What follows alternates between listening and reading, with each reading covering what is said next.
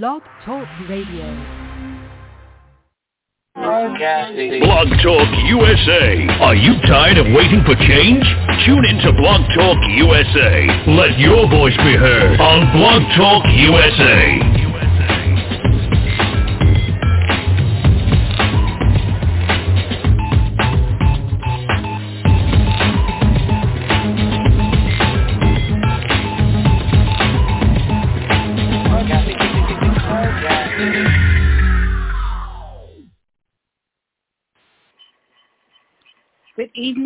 Good evening, ladies and gentlemen, and welcome once again to Marvelous Monday. It is great to be right back here with you on today, and so we're going to find out who's on with us tonight. Miss Rihanna is going to be out tonight, and I'm going to be hosting. So let's see if our team is here because we have a lot to talk about tonight. Sadly, we have one of our giants who's left us, and so we're still going to focus on letting people know all about COVID-19 and the things that need to take place. But before we get to that point, Dr. Hackney, are you there? I don't know if Dr. Hackney is in yet. And what about you, Mr. Arthur? Are you there? Arthur is not there. So what about you, our illustrious Pastor Michael Cooper, our candidate for governor for the great state of Texas, who is doing an amazing job out there on the campaign trail, talking to people everywhere. On last night, before I get going, I'll brief you on our Zoom call that we had on last night with the Democratic Party from all across Texas, various ones from various locations throughout the state. And we were talking about the various propositions that's going to be voted on for this coming up election time. Early voting is already ready to get started. We also know that there's a big election going on out there in Virginia, that governor's election. And so Mr. Former Governor McAuliffe is running again, and so he's running against Young, and it's just getting to be an ugly fight out there, but he is keeping his cool, and he is making sure that the things that he's supposed to do, and that is to educate the people on how. Oh, Miss Rihanna, you're on. Okay. So you have something to say real quickly, Miss Rihanna, before you take off, and let us know who's on with us tonight. Sure. I figured I'd better hop on until the guys show up. Hello, everybody. She's so good. I know that Dr. Hackney, when he gets on, he will give his awesome updates and rundown on COVID. And I know that you're going to be talking about this tonight, but just because of the misinformation, unfortunately, that began immediately upon the announcement, our beloved General Colin Powell passed away, as we know, of complications to COVID-19 this morning. And I was upset and saddened, as I'm sure you were, to see the, Fox News, you just have to name them, immediately starting to say things, this raises questions because he was fully vaccinated. So for anyone out there who has not heard the news yet, Colin Powell was suffering from blood cancer. His immune system was compromised. Yes, he was fully vaccinated, but the reason that we continue to mask up, the reason that we all need to be vaccinated with both doses and the booster, if it's recommended and needed for you, is to protect people like General Colin Powell, who was 84 years old and being treated for blood cancer. Yes. And prostate cancer. Don't forget that one, yes, and prostate cancer. Yes, ma'am. Well. Yes, ma'am. And so they brought up the numbers. Well, 7,000 people, fully vaccinated people, have now died of COVID. Yes, and 700,000 have died unvaccinated. So right. This was a special, not a special circumstance. This was an individual circumstance, an anecdotal piece of information as far as the COVID story goes.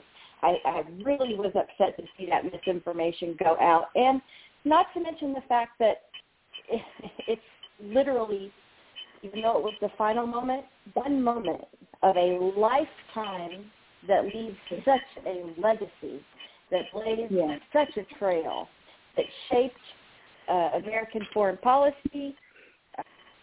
And Pastor Cooper's on with us. Welcome, Pastor Cooper. And I'm gonna leave my comments there for this.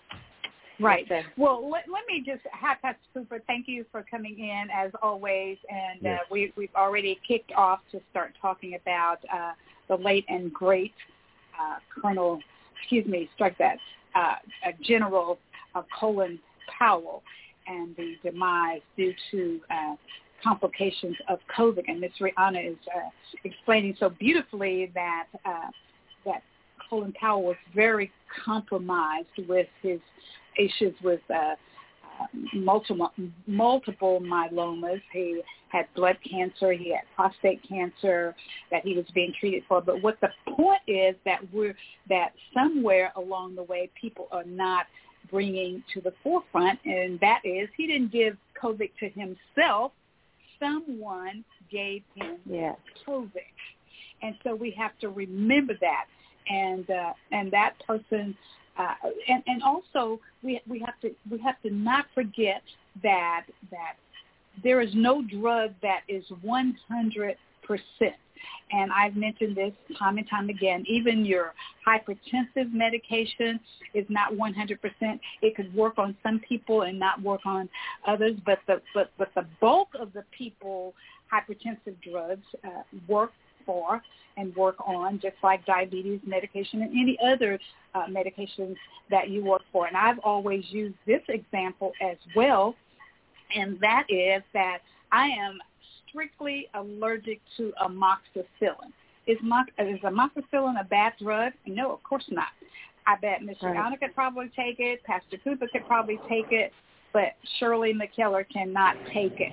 I'll end up in the hospital. I ended up on a machine, and 7 days in the hospital from taking amoxicillin. So I have to take something else that would be comparable to an antibiotic that would work the same, but it has to be very differently.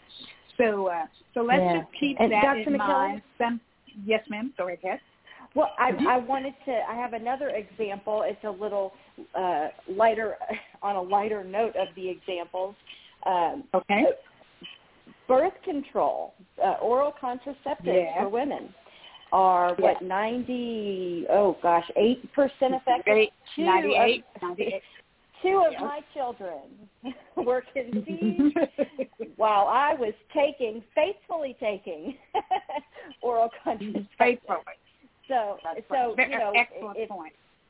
Yes, everybody out there thinks, that's a foolproof kind of thing. Well, you know what? Sometimes you're in the 2%. Sometimes you're in the 4%. Right. It just happens. That's right. It just happens. That's exactly correct on that. So yes, the risk, but let's keep in mind the risk is very, very low, and fully vaccinated people who even experience COVID-19 experience very low ill days. They don't end up in the hospital. They don't end up on a life support machine, a ventilator. They just don't end up there. But those who are unvaccinated that become very ill with COVID-19 end up. I've had 2 people to call me today and say, my family member is on life support and they don't expect that family member to make it.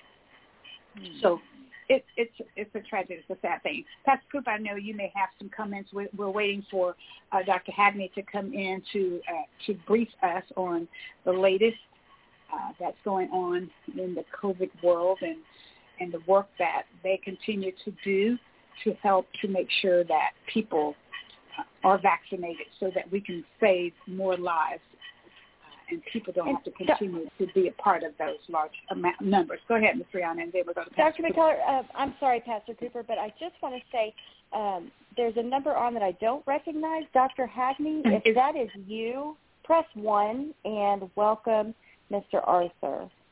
903. Is it a 903? It's a 903, but I don't recognize it. Dr. Larry Wade. Hi, Mr. Arthur. How are you? There's Dr. Larry Wade that's going to be one of our guests on tonight, and that's possibly his number. And I'll tell you the first 3 of his number. But go ahead, Mr. Arthur. How are you doing? Good evening. Oh, good. Go ahead. Good evening. Good evening. How y'all doing? Hey We're there. great. Ms. Rihanna is 452. Okay, yes, that line is open, and I've got all the lines open now. That's me, Larry Wade. Yes. Okay. Go ahead, Mr. Arthur, and finish your greetings, and then we'll have Pastor Cooper to do his greetings, and then we'll introduce Pastor Larry Wade. Okay. Mr. Arthur. How everybody doing? I hope you're doing great. A lot of stuff still happening in the world, so we're gonna have some great conversation tonight, I'm sure. Colin Powell passed away, as you all know. Now, now, look here. I love Colin Powell. I love him. He only did 2 things that I had a problem with, and that was Haiti and when he let them talk him into going to war. But other than that, hey, I was hoping he was going to run for president. I probably would have voted for him, I tell you. I know I would have. Yeah. So, his family and his life is more important. Well, he's just a good guy with good character, and I figured, he might could help America, so, but I tell you, but he saw it coming. He said, "Oh no, I'm not doing none of that." So he went on with Obama at that time. Remember that when we went against McCain, and went on with Obama because he knew better. So he tried to make amends for those errors that he made. So hey. Well, he is a human being just like all the rest of us, and we all make errors, and we all, and we served in that war, and so when he recognized that was how he was briefed and what he was briefed on, he recognized that that was not true, and then he came back and said, they didn't brief us right. They didn't tell us the truth. What was that guy named? What was the CIA guy named? The one that got him, the one that lied to him and had him up there, and he had him sit next to him. What was that guy named?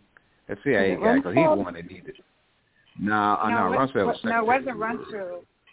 Rumsfeld was over the Pentagon. The one he said, "I'm not going unless he's sitting here with me." And then the CIA guy, I can't think his name, but he's the one. He's the one that was dirty. And he talked about, Powell, he didn't hold on to his moral authority at that time. He let it go, and it, got him in trouble. But. Okay. Well, what can I say? Yeah. He's still, there's no perfect being, right? None of us, right, Pastor Cooper? Come on in, Pastor Cooper, and talk to us about these perfect people. Are there any? No. No, none is righteous. No, not one. We know that. That's scripture. No, not one. We back it up with the scripture. That's the not Bible. One.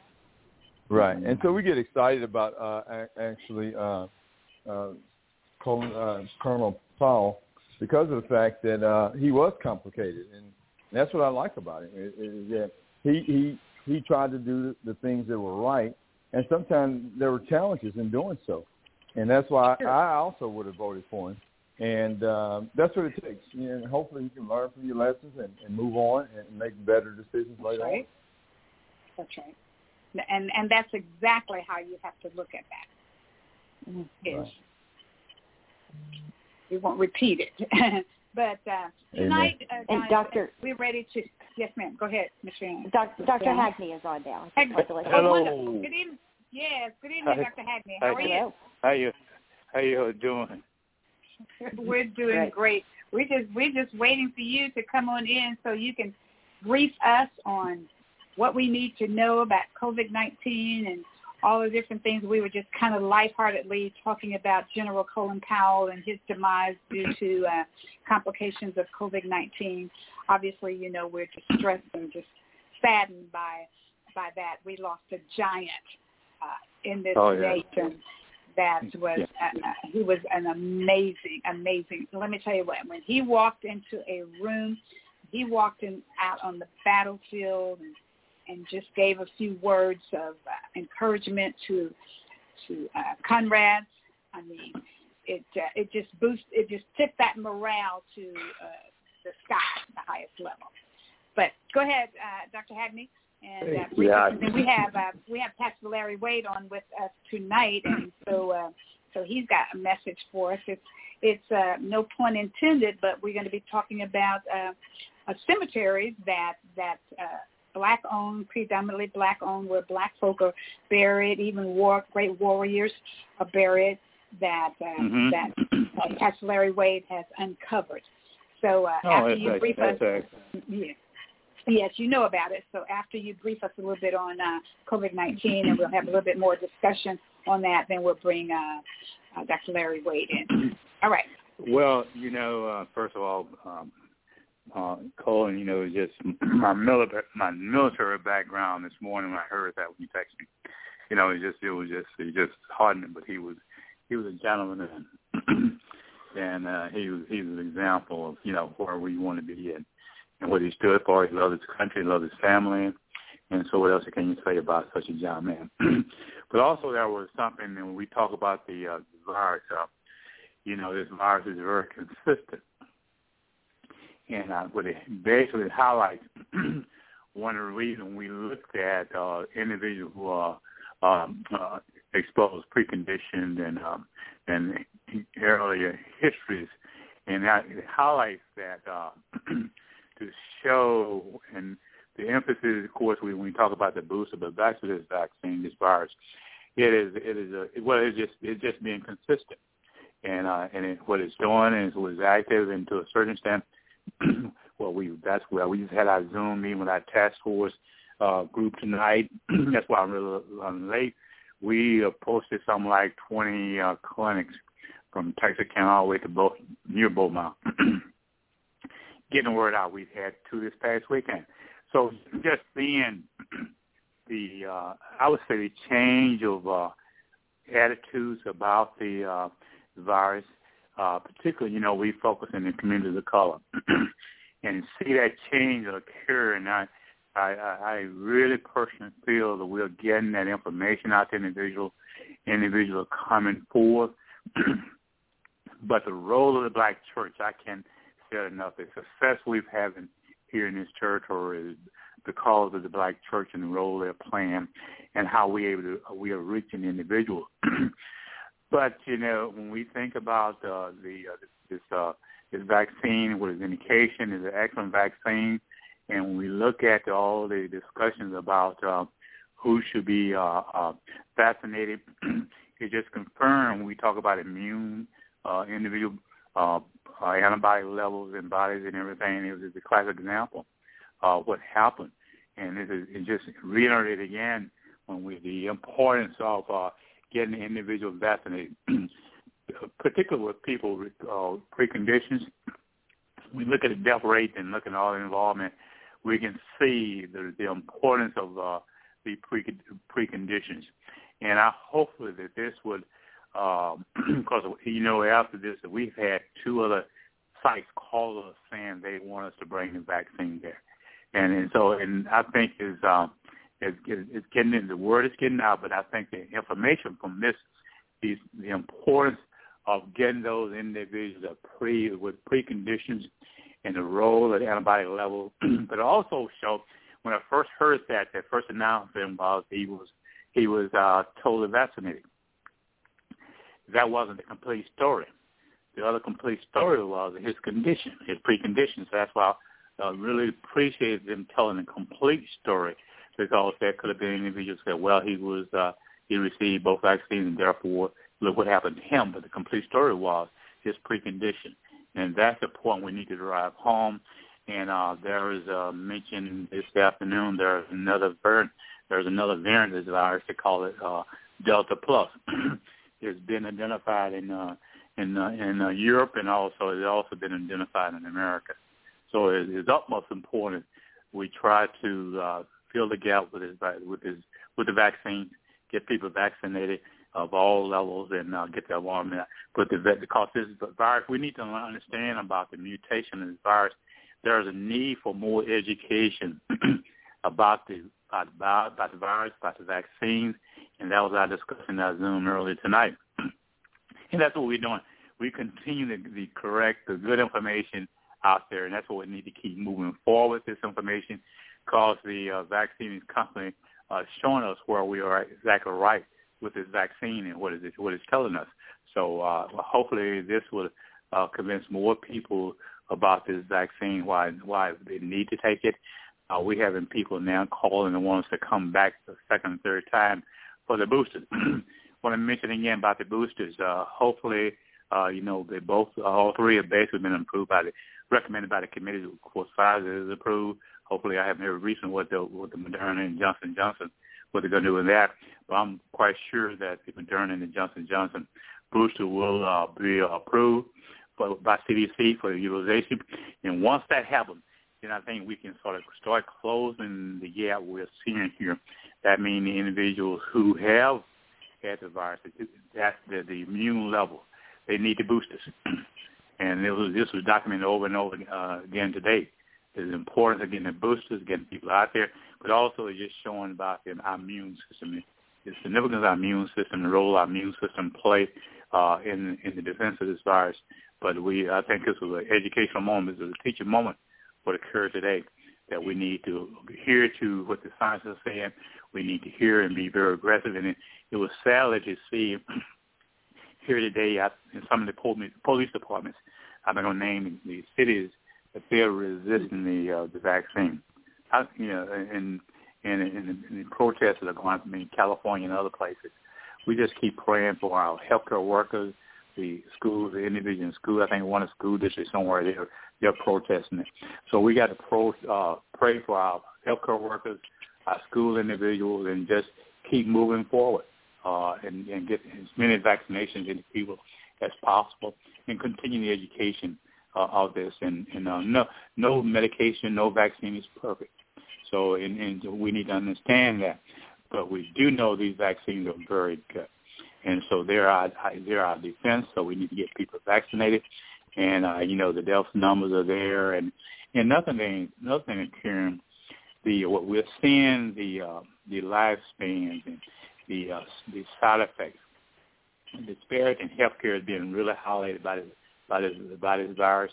And the disparity numbers out there are really not good. So we need to look at the total individual preconditions and all, and treat, we talk about the octopus approach, to treat all the areas, all the cancers and all the areas, all preconditions.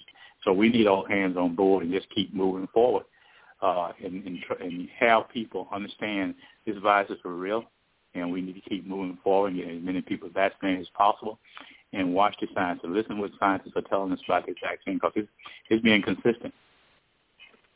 Okay, very good.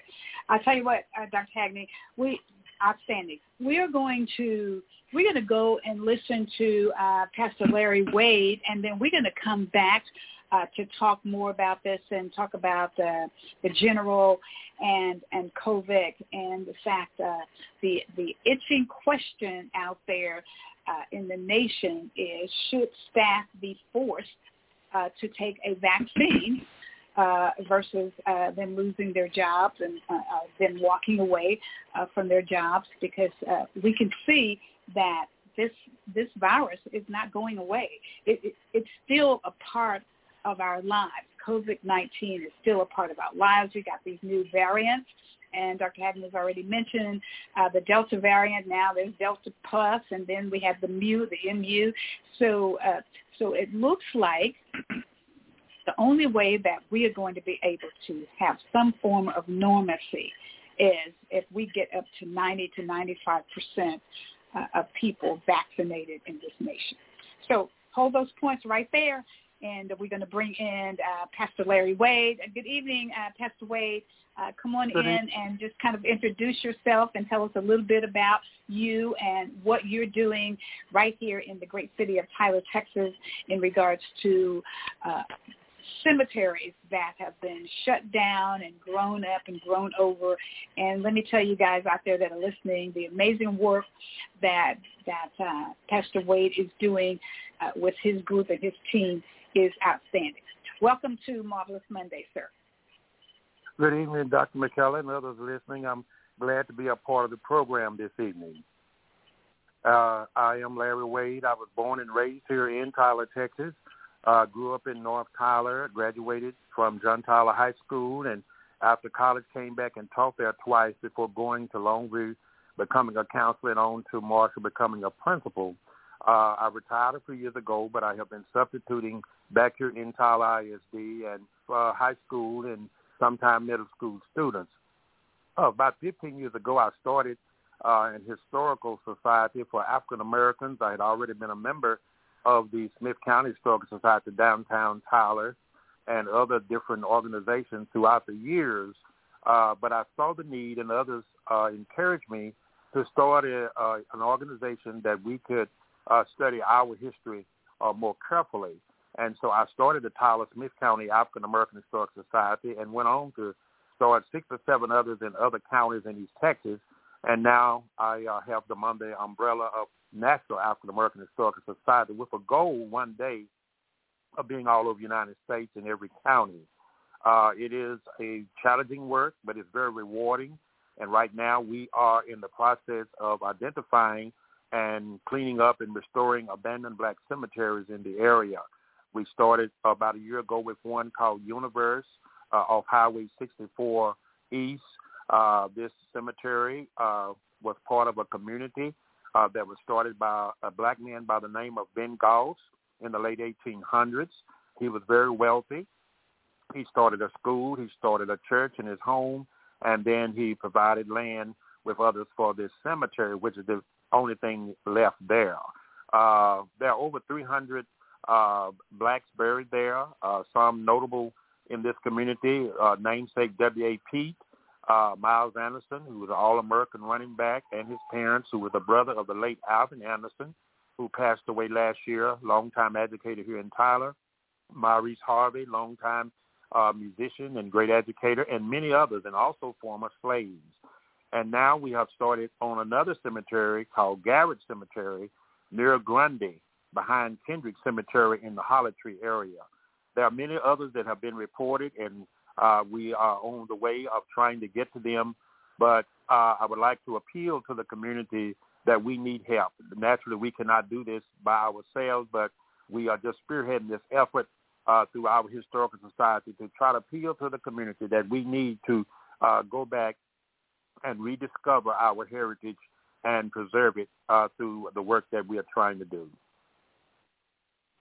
Very good. Now, Pastor Wade, these cemeteries that we're talking about, these are African Americans who are buried in these cemeteries for the most part, correct? Yes, that's correct. Okay. So who was it that helped you to discover? We're going to start with the Goss Cemetery, the one that you talked about, how wealthy the gentleman was. He started a church and all of that. How did you find out about this cemetery? Through one of my historian friends, Vicki Betts, who is in the Smith County Historical Society with myself. I'd like to note that I have been the only African American active member for years, and now I'm on the board. The first African American on the board, and I have a lot of friends in the African American in the Smith County Historical Society, and she made me aware of this. And when she did, I told her we got to do something about it. There was an Andy Leaf who also was a part of it. He passed away last year, and a few others. But when she brought it to my attention last year, I said we must do something about this. And so along with her and others in our society and even some in the Texas African American Museum, Gloria Washington, I brought it to her attention, And we started out as a team effort to start cleaning up Universe. Okay. Now, I know it's small historical groups and societies such as yourself that play a major role in trying to protect and preserve our historical markers and all of that. You mentioned Maurice Harvey.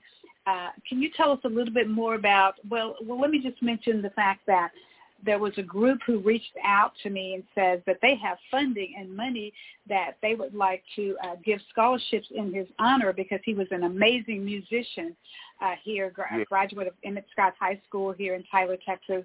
And so to find these various graves that were unmarked, how were you able to do that? Because I was out there with you one Saturday, and there was many that did not have markers, right? For the most part, do they have markers so that you'll know exactly what graves belong to? Many have markers, but many do not have markers. In fact, we have not found the grave site of Maurice Harvey. We know that he is buried there, and he was one of the last burials there in the year 2000 and something. And if anyone knows exactly where he was buried, we would certainly like to know.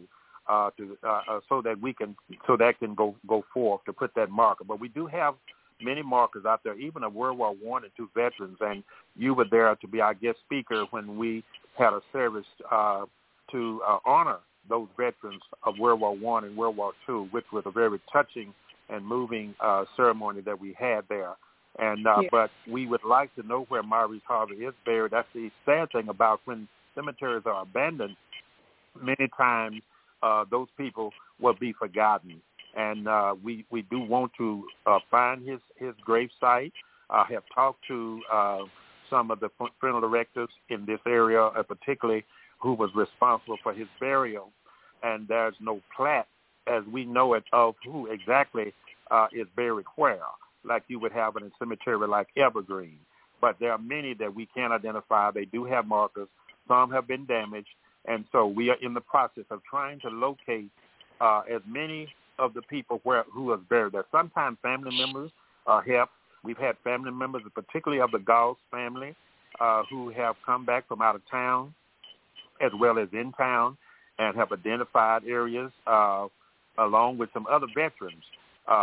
But we are looking for some because there are others who also want to put markers on particular grave sites. And we need the help of the community in that regard. Right. So then what you're saying to us is that there is not an organization of some type that can tell us exactly who's buried where.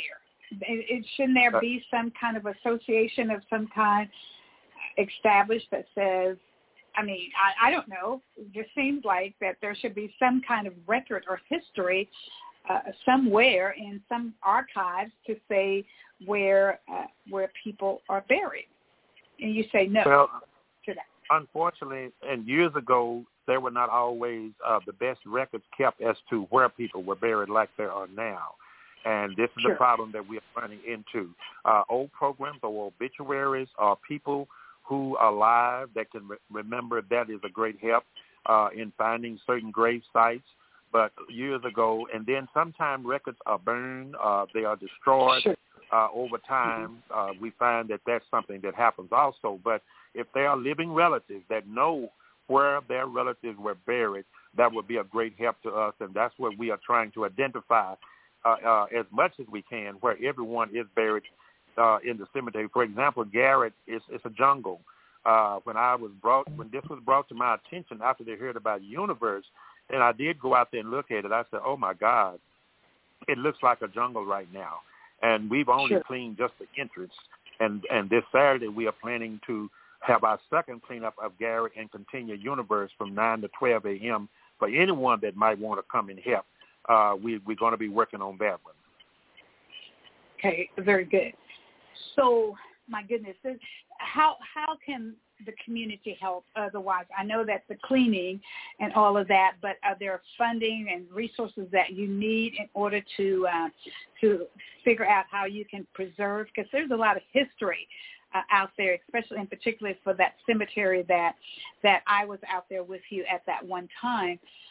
And yes. I was just amazed of how many graves were out there. I had never heard of that particular cemetery. What are some of the other ways that people who are listening out there in the community that can assist you in this historical preservation? Well, first of all, we started last year a plan to have a monthly cleanup. Every third Saturday, we started cleaning up Universe from 9 to 12. Now, this Saturday, we're doing it fourth Saturday because last Saturday was the Rose Parade and the Rose Festival last week. Sure. So we put it off to fourth Saturday. So if they would just contact me on my telephone number is 903-452-3310. Contact me. I can tell them how they can help us. We've had a few organizations to help. We've had high school students. We've had college students. We have had people in the community of white, black, and different races to come. They can write me at NAAHS, P.O. Box 8090, Tyler, Texas 75711. They can send donations to that address. We've had some donations already sent in the past year from across the area and the country. And that's another way that they can if they can donate money, they can donate supplies. We need equipment like power saws and rakes, hoes, different things like that. We need weed eaters. They can donate equipment, like some equipment has been donated. One of our notable banks have donated equipment. Others have donated and sent money. And that's what we need right now. We need equipment. We need money. We need people that are willing. If the different service organization churches could pick a time when they could come and get in touch with me, then we would be glad for them. In fact, this is one of the next steps that I'm trying to take, is to really appeal particularly to our black community to understand these are our cemeteries. These are our people buried there. And it would be a tragedy to continue after knowing that they are there to abandon them and not do anything about it. So I'm hoping that churches, service organizations, community clubs, whoever, of whatever race, will pitch in and say, we'll help, we'll pick a month, we'll pick a time when we can come and help. So we need all the help we can get because these are all of our cemeteries and these are all of our people that are buried there. Sure. Let's talk a little bit about your organization, which is a nonprofit organization. And as far as your membership development initiative, if you're looking for people to join to become an active part of your organization, would you like to speak on that? Yes, we need more people to join. We meet every second Tuesday from 6 to 7:30.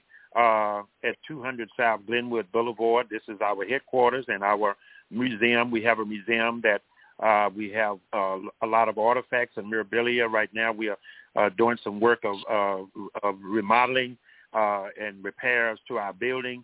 But they can come to our meetings every second Tuesday or let us know that they would like to be a member, and we can, it's very minimal to join our society and our organization. It is nonprofit, and we are preserving history. Donations are coming in all the time.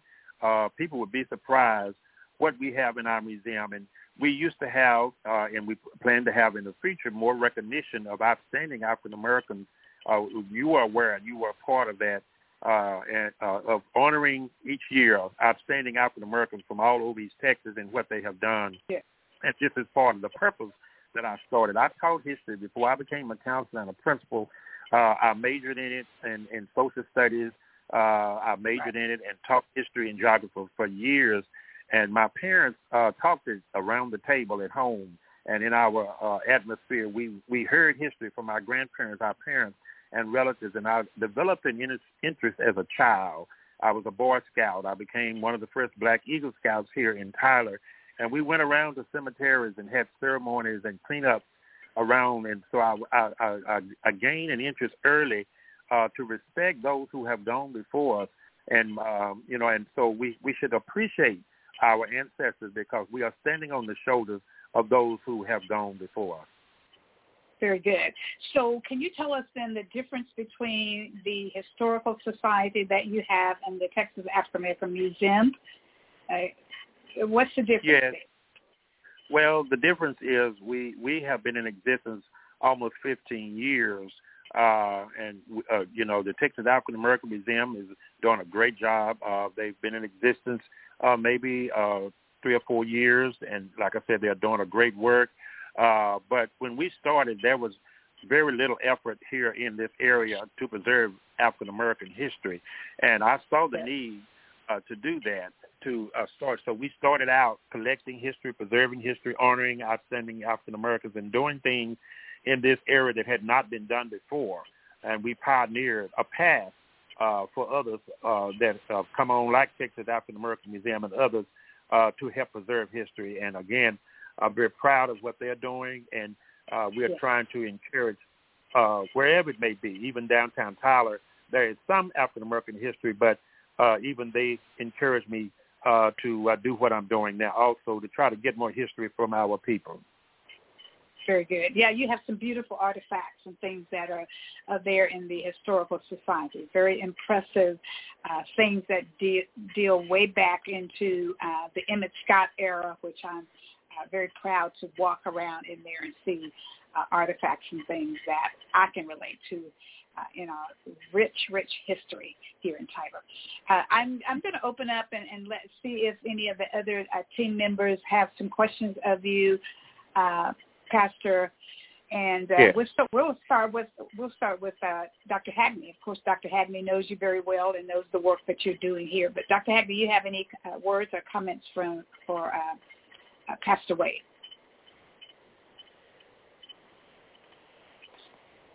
Dr. Hagney. Now, okay, unmute. Very good. Unmute. Can you hear me now? I'm very impressed with what you're doing. I think it was Pastor Monroe who said the richest place on earth is a cemetery, because so many people have died, so many visions and dreams are buried in our cemeteries. I'm on the Cherokee County Historical Commission. As you all know, I've been there for a number of years. A couple of questions is that one thing that you all know, the state laws in the state of Texas, a site has to be designated as a cemetery. As you well know, that's so critical now because all the development is going on in East Texas, and people who are coming and buying a lot of land where there are cemeteries. If that site is not as a cemetery, it actually can be destroyed. And I'm afraid that might be happening a lot. But also the question I want to ask you about, is when people say they find a cemetery and they want to go in and clean the cemetery, as you well know, the question I want to ask, cleaning tombstones. And what procedure, because I can recommend to you and people to help you clean cemeteries, because as you well know, the history in cemeteries was there, because there might not be a lot of headstones there, as you well know from Africa. It could be a Coke ball, it could be a piece of glass, it could be a rock that's a headstone. So it's very critical individuals be careful when they go into those regional cemetery sites. I was going to ask you specifically about when you clean the cemeteries, are you the chemicals, how are you training your people to clean the cemetery? As you well know, a lot of people think you can use soap and water and steel brushes and all that. That's a no-no. So what are you, how are you going teaching people how to clean a cemetery? Because I can recommend to some people that are doing workshops on cleaning how to clean cemeteries, type of chemicals that can be used and everything. So that was my question. How are you going about training people how to clean a headstone? Well, first of all, we do not use rakes and metal shovels on the tombstones themselves. That's one of the first things I instruct them, where there's dirt and ground, we clean those with those metal shovels and dig dirt, whatever. But the actual tombstones themselves, we do not use any kind of metal so that we can preserve them. Universities are very old cemeteries, so what we have been doing basically is just sweeping off dirt, wiping off dirt from the tombstones until we can do more cleaning, more detailed cleaning at a later date, because they are so old, so fragile. We have to be so careful. And so we have not done extensive cleaning to the tombstone, but we have wiped them off, swept off with a broom or something like that until we can do the more extensive cleaning. Okay. Excellent. Very good. And let me jump in and to say that, Dr. Hadley, the bulk of the work that I saw is all the weeds and grass and all the trees that are grown up all around there, that they were able to take those weeds down. I mean, it was amazing what it looked like before and what it looks like now. But I'm glad you brought that point out. That's an excellent point. So go right ahead, Dr. Hadley. Yes. That is so true. Yes, Dr. McKellar. Go ahead. I'm sorry. Well, I wanted to mention that I'm a longtime member of the Oakwood Cemetery Committee, and this Saturday, after we have our cleanup from 9 to 12 at Universe in Garrett, for the first time, I will be a part of the Spirits, what we call Spirits of Oakwood, which is held usually in the spring annually, but because of COVID, it was postponed to this Saturday from 1 to 4. And at the Oakwood Cemetery, we have a lot of old burials from back to the 1800s of citizens of Tyler and Smith County. Right. We have veterans, mostly Confederate veterans, but some Union veterans. We have a Jewish section. And recently it was brought to their attention that we have a black section there with about 179 burials on the Palace Street side. This is one of the reasons that encouraged me to join that society when I heard that and saw it in the paper. So this Saturday, yours truly, myself, will be there talking about that section, narrating for those who, when they come to that area, there'll be those who will be portraying different people buried there, but I will be the one in the black section called Section 8 on the Palace Street side for the first time. I'll be narrating about this section that was bulldozed years ago. You don't see just a few tombstones. Brooks Sterling put a monument out there some years ago, but I want to say, and in that Oakwood Cemetery Committee, I'm learning a lot about what you just mentioned about tombstone cleaning. And a lot of the techniques that I'm learning is going to be used in our cemetery cleanup of our black cemetery. I'm glad you mentioned that, and it triggered my thoughts about I'm learning a lot from them in the Oakwood Cemetery Committee. But we will be having the Spirits of Oakwood this coming Saturday, and for a minimum fee, you can come in and you'll get the tour. And when you come to my section, I will be there talking about that section where 179 blacks are buried, most of them unnamed. Wow. Wow. That's something? Unnamed. It is.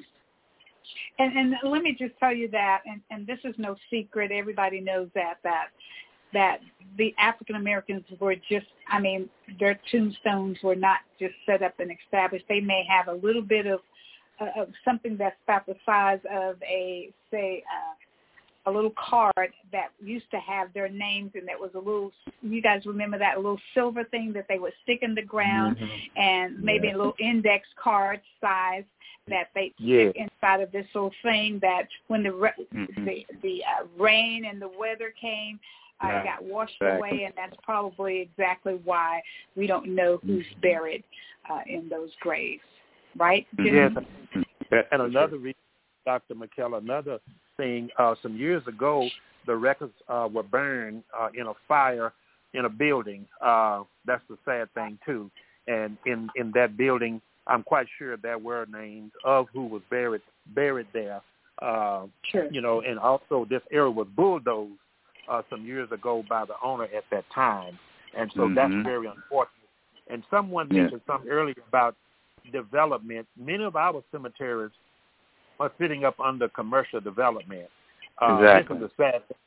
That's the sad thing too. And if we don't rescue those, I would also like to point out that there's one right now that a man called me the other day and want me to come soon to look at to see if it can be preserved, because he's getting ready to build a development in that same area. And so this is, even Universe is right now on the border of development all around it. And if we had not discovered it when we did to do what we have done, it too could have been leveled and up under commercial development. So some of this is Yes. It's a matter of time.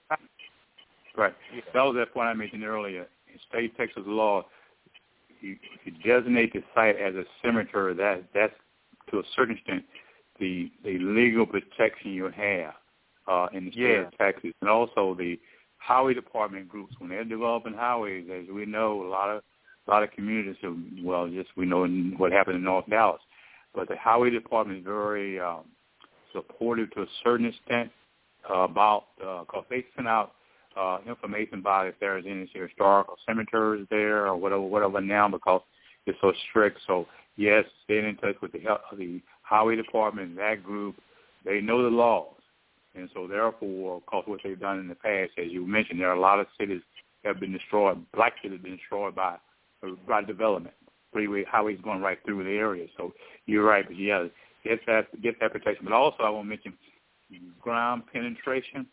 That's a technology when you find spaces like that to use that on those vacant spaces.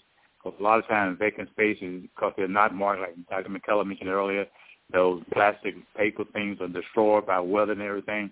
But the ground penetration radiation, they can identify graves throughout the area. So I would highly recommend when we go to a place when they're inside a cemetery.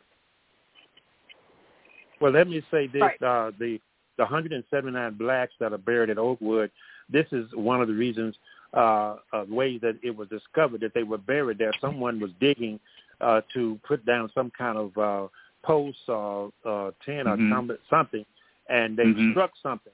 And when they struck it, they said, we better see what's going on here. And they brought in some of the scientific crew, and the scientific crew found that there were evidence that probably there were grave sites, all about 179 they counted anomalies in the Oakwood section 8 that I'm talking about. That's how they found it, through scientific means. After they dug and struck something, then they said we need to bring some scientific equipment. That's what's going on now. We have an ongoing process going on with the Oakwood Cemetery restoration. Excellent. And one day we hope to actually see as much as we can see of those grave sites. Excellent. Great. And I hope to do the same for some of the black cemeteries, too, at a later date.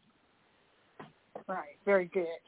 Okay, well, let's go to Mr. Arthur and Pastor Cooper. I don't know if you have any questions or comments in regards to the discussion about the cemeteries or questions for Pastor Wade. We'll go to you first, Pastor Cooper, then we'll go to Mr. Arthur. Great. I'm encouraged, Pastor, of all of your work that you're doing. Matter of fact, it encourages me because I have a accountability team here in Beaumont, and we're doing the same thing. And it's amazing what you just. Thank you. Yeah, it's amazing what you discover when you get into that type of work. And in my hand, we still, Dr. Hagney's saying about the octopus syndrome program that we have, the process, and that is, even though I'm running for governor, president of NAACP, pastor, haven't had a chance to practice being a psychologist, but master's in it, and yet I'm driving around with this veteran, and he's showing me these cemeteries. And here in Southeast Texas, we get a lot of rain and lots of floods, and so we have graves just unearthed, sitting on top, sitting crooked, sitting sideways, open. Kids are running through there. It's a hazard. We have a lot of overgrown, and I found out about buffalo soldiers when I went to Tom Green County up there with Sister Spears, and not knowing that we had a Buffalo Soldiers Cemetery right here in Beaumont, Texas. So we're working on that. And then there's a church that started off as a normal, Caucasian church. Now it's a missionary Baptist type church, now closed down, but we found out that there's a cemetery underneath it. It was built, and it's a landmark there that warned them before they even built it. So, there's so much work to be done in that area, and so I'm kind of taken aback, but at the same time, you give me energy. Thank you. Thank you. Very good. Okay, good. Mr. Arthur? Yeah, how you doing? It's very interesting discussion. Since you mentioned, somebody mentioned a Freedman Cemetery, they have an anniversary celebration October 30th this month. And, of course, as you mentioned, they dug up graves to build a freeway. Now, my high school in Ennis, Texas, when they built the new high school, well, it was revealed that they built the old football stadium partially on the graves of black folks, down where I'm from. So when I was down there enjoying the football game, I'm sitting on top of somebody. So now I'm a part of a family plot down in Navarre County, and we have a cemetery committee. We have a cemetery committee in Ennis also, where we're working on those, cemeteries there. But that's a real thing. We need to try to find all these cemeteries, because what they're doing is, again, like you said, they're just building, stuff on top of them. Another cemetery down in Rice, that we're working with, went down there. The folks had cows grazing in it, right? So, we need to, reclaim our land. I don't know if we go down on how we do that exactly. Do we go down to the state? Are all the cemeteries registered? If they are, let me inject this while you were talking. There's a bill that's been sitting in committee in Washington. I have written a letter a couple of years ago to one of our senators who sits on this committee. I have not heard back from him, but this bill has to do with black cemeteries across this country. And if this bill could ever get to the floor and be voted on, it would serve as a network. It could be some possible funding for this effort. And I'm getting ready to write again to our state senator concerning this bill. When I found out about it, it was brought to my attention a couple of years ago about this bill. It's been sitting in committee for quite some time. And I'm hoping to get a response soon from one of our senators concerning it, because he sits on this committee having to do with these cemeteries. Now, did you say that was a state? You said in Washington, and as a state senator or United States senator that you wrote to? One of our United States senators. United States senator, okay. And then you're going to send it also to the state, on the state side as well? Well, I don't know, because it was brought to my attention, and I've already contacted the senator's office about a couple of years ago. I wrote a letter. I have not gotten the response. He's saying senator. We got two of them. That what? Which one? Yeah, which one? Do you remember which one you sent? Senator, yes. John Cornyn? Yes, John Cornyn. Yes, and I don't know whether he. I don't know. I have not. I'm going to write again and try to find a way to.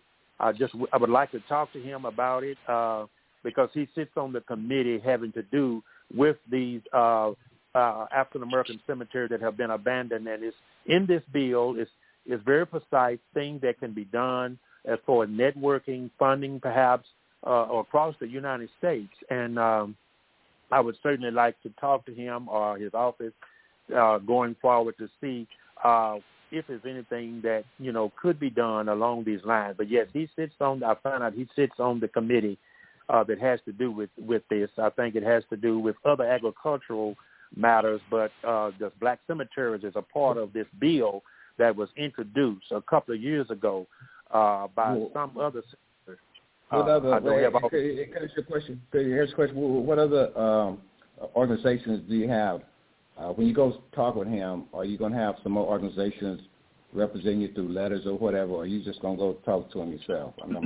Well, I would be glad to have other organizations. In fact, that would be a wonderful thing if several organizations we could go together and work with me in this to appeal to him about this matter. That is a very important matter, and it's a national problem. Even in New York, we've had cemeteries that have been built over, and they have discovered archaeological findings. Virginia, just recently, near Williamsburg, Virginia, there was a cemetery discovered recently, and a church, a very old church, historical black church. So this problem is all over the United States. Well, let me give you just a suggestion, before you go talk to him again, because I know about dealing with Cornyn and them. If you just talking about yourself, they're not going to respond. That's how they are. They're rude. But at least at the very least, you go to your local NAACP, do a resolution asking them to support it. At least you can take that with you. You know what I mean? Take some with you, but dealing with Corn by yourself, I'm telling you, he's a bad man. We went through our organization, but I don't mind any organization working with us on this effort. And I do know the NAACP president here very well. And any organization that would like to go in with us, then together maybe we can get their attention to get this bill out of committee on the floor, discussed, and hopefully voted on so we can have help in this area. That's something I'm going to continue to work on. Yeah, since he did 19th of June, yeah, go ahead and hit him with it. Right. Well, what I find, it was admirable, Pastor Wade, to hear you talk about your interest in history as a youngster growing up, because many people are bored with the subject of history. They think it's a waste of time. But it's so important for us to know our history and know our past, and that probably will help us to reveal what future that we're headed toward. If we know a little bit about our history, then we know some of the things that we can avoid so that history does not repeat itself. Because if we don't study it and we don't know what has happened in our past, we're doomed to repeat it. So we encourage people to learn more about their history and know how important their history is. And I'm in particular talking about African-American history, Black history, and all of that. Because we were born and bred right here in Tyler, Texas, right? And we didn't know all of those people that were buried there at that Oakwood Cemetery, one of the largest and oldest. That's probably the eldest cemetery in Smith County, would you say? Yes, it is. And then another one that was started particularly for Black was Westview, right down the street on Third. Westview after. But Oakwood is about the oldest in the area. It's about and what you just said, Dr. And it's a beautiful cemetery. I'm sorry, sir. Which one, Westview?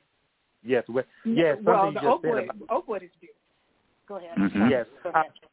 Our children really need to know history. Very few of them like it. When I'm substituting and I ask them, raise your hand, you that like history, very few hands go up, if any.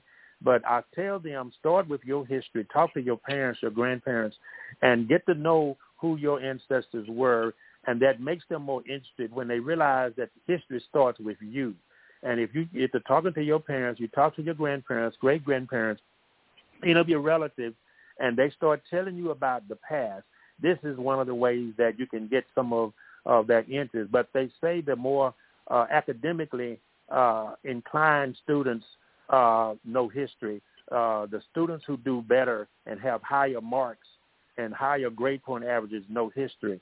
And this is what I tell the students. You need to know it. It's very important for your going forward. Those who do well in school, those who do well in different careers, most of them know history. And our kids, particularly our African-American kids, need to understand them, and the parents need to help them understand that until you know your past, you don't really know where you're going. That's exactly correct. And Dr. Wade and my history and Dr. Wade's history intermingle one into the other. We're actually related to each other. And so we're deep in studying our history and our background and what our ancestors did and what they brought to Smith County and Tyler, Texas. It's amazing of the deep and rich history that we have in the community. Dr. Hagney, you were trying to say something. Go ahead. Well, I was going to ask about, you mentioned youth. That's so important. Is there a Boy Scout, like Boy Scout troop? I know in some of the states and some of the counties, the Boy Scout groups help with the cleanup. Is there a Boy Scout troop in Tyler, in Smith County? You were a black Boy Scout troop? Black Boy Scout? Boy Scout troop. Not black anymore. I'm not aware of a black one here now. We had several when I was a boy. We had several and I'm very proud that I was a part of one of them. But today, I don't know of any black Boy Scout troops that we have here in this area, and that's very sad. No, yeah, we were Brownies, the Bluebirds, the Girl Scouts. I mean, on down the line, and then of course the Boy Scouts. But I can tell you who from this day, Miss Atkins was our troop leader, and I'm sure Pastor Wade can tell you who his troop leader was, but they don't exist. They don't exist anymore. And so, but the Boy Scouts of America still exists right here in Tyler, and their office is there across from Tyler Junior College. Mm-hmm. Yeah, and they do a lot of volunteer work. Yeah, they do a lot of volunteer work. That's how.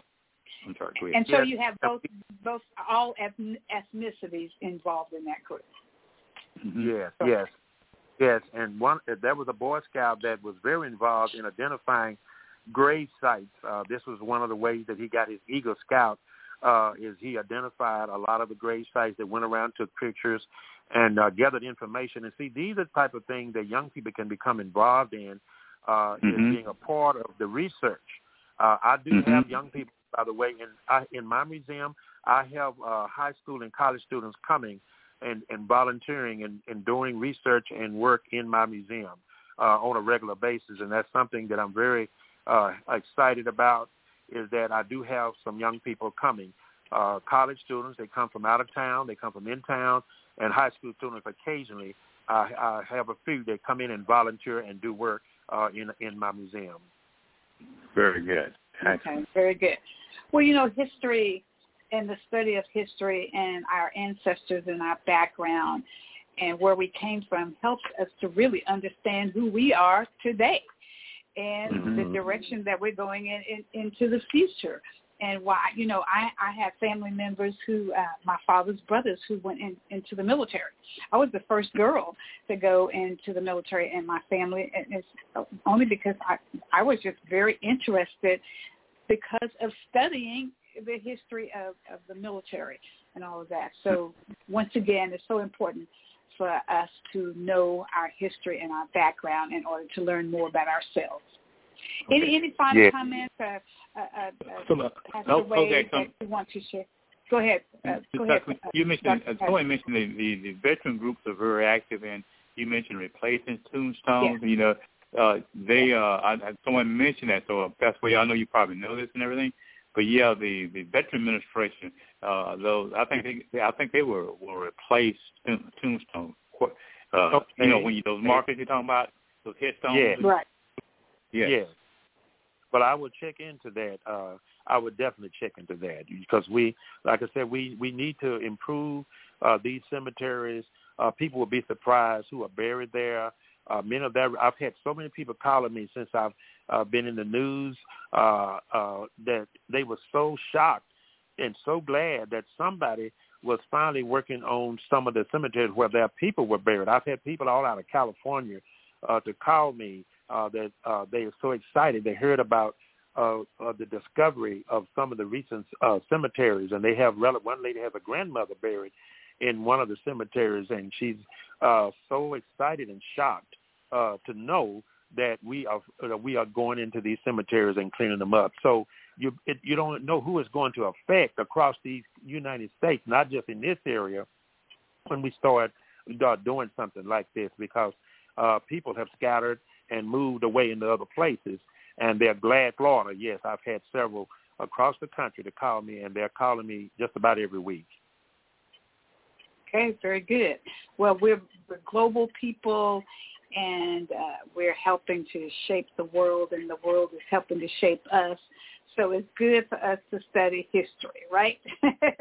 Yes. Any final comments in regards to your historical society, Pastor Wade, or anything else that you want? Just reiterate how people can find you, and for those that are listening out there that may be interested in joining and helping to clean the grave sites, just donating, volunteering a couple of hours. Volunteerism is very, very powerful, yes. Very important.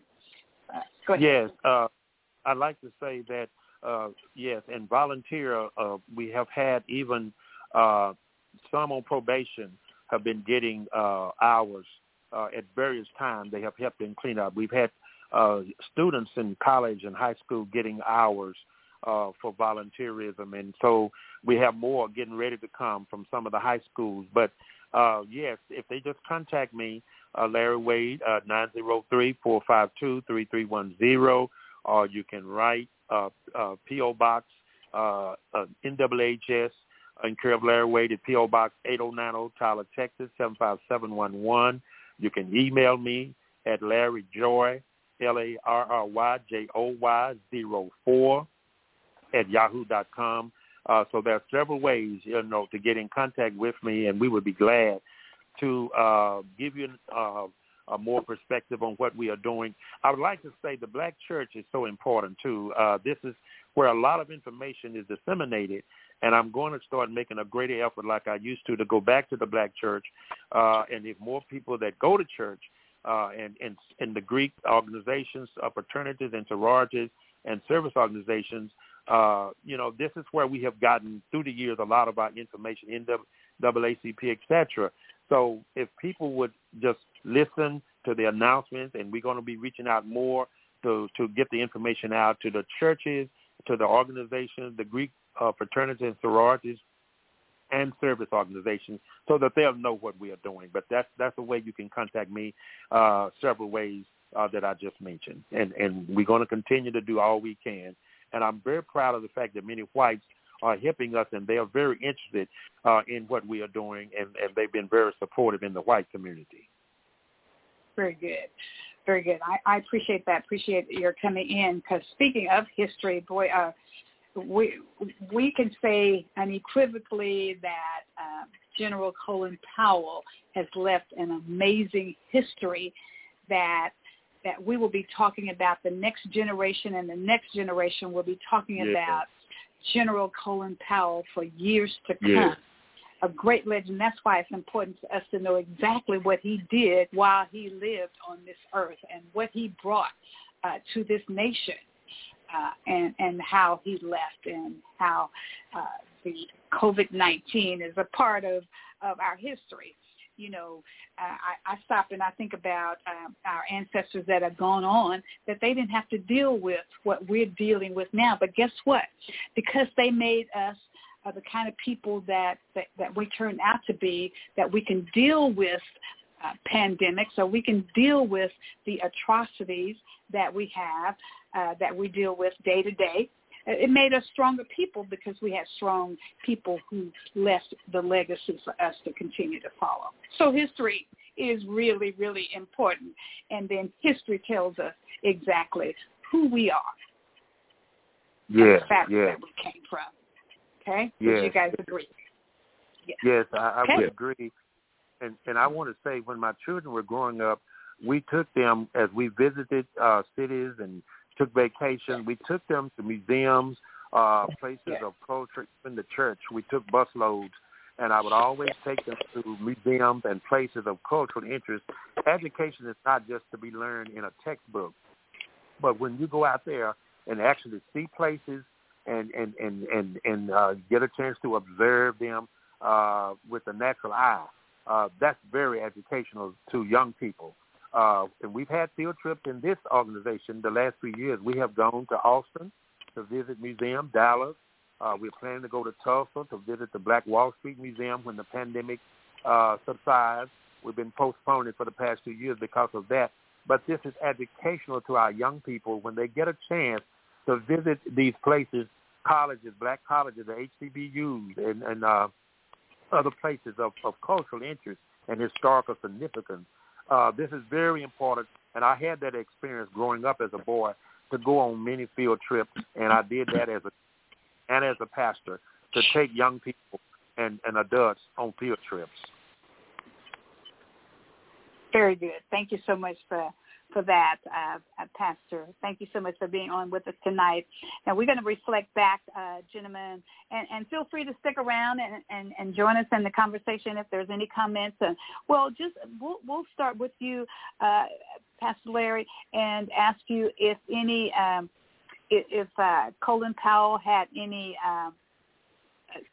how you felt about him, if he had any input into your life, and and from just observing him. I know you're not military, but that doesn't matter simply because not only did he have an impression on people who were military, and we know Mr. Arthur military, and we know that Dr. Hagney is military and myself, but Pastor Cooper started out talking about the imprint that he had, General Colin Powell had on his life. So tell us how you felt about it. Go ahead. Well, I was very impressed many years ago with Colin Powell, the fact that here was a black man that was moving up and was achieving what he was to be the chairman of the Joint Chiefs of Staff, to be what all the different positions, the different presidents of both parties recognized him. He was not just one party, but he worked with both parties.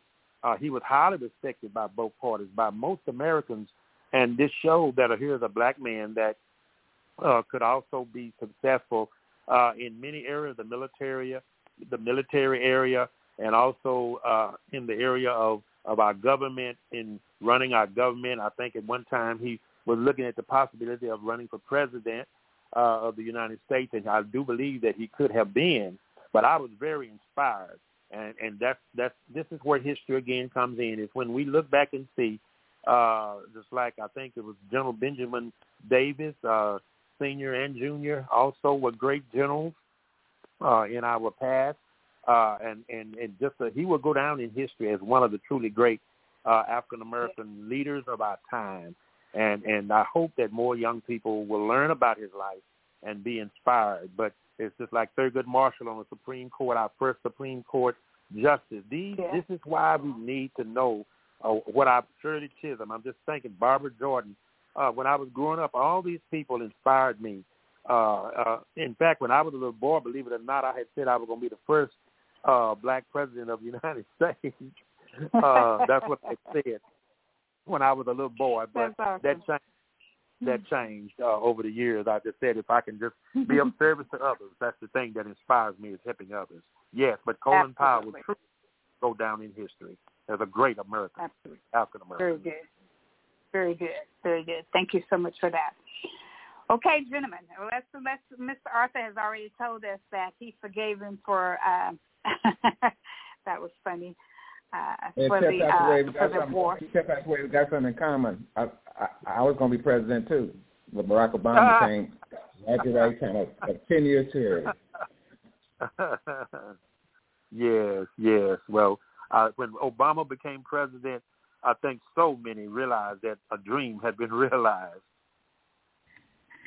Well, I was president of the NAACP, so I guess I wasn't specific enough in my dreams. Well, I've been a leader in so many organizations that I didn't plan to be a leader of, and started so many things. And until I've had a chance to experience, leadership. I think we were talking about that yesterday at church, the leadership and what it means to be a leader. And it really, I think leaders, they from childhood, they are molded to be leaders. They are molded to be leaders, and not something you always aspire to be, but you are prepared for it through different experiences. And we need more of our young people to prepare for leadership, or be prepared to know that they can lead. Chappie James was our Colin Powell when I was in. You said what? What was that, Mr. Arthur? Chappie James. I said Chappie James was our Colin Powell when I was in the military. Yeah. He was good. He was good too. Yeah. Very good. Oh yes. And Martin Luther King and all of that generation was inspirational. We talked about it, like I said, at home. All these leaders, we talked about them, and over the years, Jesse Jackson, etc., Ralph Abernathy, and on and on and on. When I was growing up, these are people that inspired us, achieve, and you can do, and you can better your situation. I almost met Jesse Jackson years ago when he came to Tyler. I came very close to meeting him. He was supposed to come to our church, but some things changed with his schedule when he was running for president. And so anyway, but still, I've got to see several presidents from a distance, and I was inspired, by that experience. Good. Okay, Dr. Hagney, any comments from you? And then we'll go to Pastor Cooper. Unmute. Yeah. Times like now, calling for other individuals like Colin Powell. Colin Powell, he looked forward. He created a lot of things, a lot of changes in the military. He was a leader. He was creative. So I would say right now, time is looking for other leaders to step forward. They've already been chosen. They've been identified. God identified. They just need to step forward. We need Colin Powells of the future to step forward. And they're going to step forward understanding Colin Powell, what he was about, and everybody else. This time now is calling for other great leaders. And that's what we should be passing on to our youth now, to be that leader of the future. To step out, have the courage to step out. Don't be swayed by what you see, whatever like that, like Colin Powell. Now the time is asking for who are the future leaders. Who will we be talking about another 5 or 10 years from now, or will we be still talking about people 10 and 15 years prior? Time now need new leaders to step forward, to move forward in the future. Because, like we said, if we don't, history will repeat itself.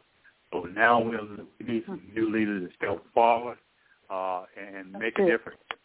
And think about Colin Powell and be the future Colin Powell in future history. Very, very good. Outstanding. Great point. And something, and it's imperative that those who are in leadership positions like you guys are, that you reach back and that you pull and train somebody right now. I tell people the minute you become an elected official, you should be looking around to see who it is that can take your place once you get out of the way, because you're not going to be in those positions forever. So we should always be training somebody to take the next space and the next position that you're standing in, because you may even be moving up to another position, but you want to make sure that somebody's trained to carry on the work. It takes all of us working together to make sure that work is carried on. And you know what was interesting in regards to Colin Powell, everybody kind of, because his wife, I think, was the one who got COVID first, or she was a little under the weather, and they were expecting her not to do so well. But you just can't ever tell how this COVID is going to affect an individual. And then we talk about speaking of people who are ill and caregivers and all of that. That's why I really push that people who are caregivers, that make sure that they have adequate help, so that they don't end up breaking themselves down and getting sick, so that while they're trying to take care of their loved ones. And I see that all too frequently, that the person who actually that you thought was maybe leave before the person who was the caregiver, sometimes the caregiver ends up leaving. So we want to make sure that people take care of themselves. And that's what's crucial. So let's talk a little bit more about these breakthroughs that happen, because there's just so much misinformation out there in regards to COVID-19 and those who are vaccinated and those who are unvaccinated. So what's a person to do? How can we continue to be able to educate people to make them see and understand? Now, the question that I have for everybody tonight is, we know that some organizations, some companies, some governments are making the COVID-19 mandate, and if you don't get it, then you could end up losing your job. And so what's interesting to me is that I hear the comparison that people are saying, well, let me use as an example, seems like everything is so political now, but there are some people that believe in the right to have as many military-style weapons as they so choose, and they believe in the death penalty, but they don't believe that a woman should decide between she and her physician and her spouse exactly how she should guide and direct her life and her body. So then now that people are saying, well, you can't make me take a vaccine, and then some say, well, what about public health? And if COVID is a public health crisis, then is it up to the government to decide to keep us safe or not? So we know we're in a public health crisis, Dr. Hackney, and so I just want to hear from the team as to what your thought process is in regards to after the death of Colin Powell. And we'll go to Dr. Hackney first, and then even if Pastor Larry wants to make comments, and then we go to Mr. Arthur, and then we go to Pastor Cooper. Dr. Hackney, what are your thoughts? Well, my thoughts are this virus is real. This virus is in control. We're in a big experiment right now.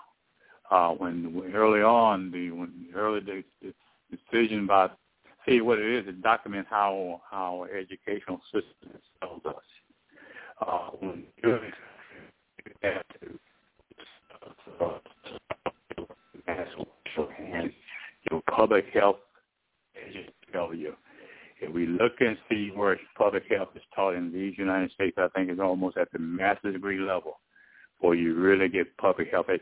So the first thing should be talked about academic, how you're going to put public health back into our educational system, starting from daycare center all the way up. The other component of this virus is so apparently there were a lot of people sleeping in biology classes. It's evident. This virus is real, and when people don't understand it, that's why education is the key. Now, sure, also historically that we will lose a lot of people. That is very biblical. We're going to lose a lot of people because they are going to take those stands. But then also there are leaders who are responsible for their people, whether it be your household or your company or you're responsible for people, particularly when you know what's real and what's true. And so this is why you have countries, I think, I'm going to name them, New Zealand, some of these other countries, have taken aggressive stands. Look what they're compared to what we're seeing. But we need to do something. When Colin Powell is illustrated earlier about the immune system and also why you need a booster. No one said these vaccines were going to last forever. We don't know that much about these vaccines to say that, but we do know we have the technology, science.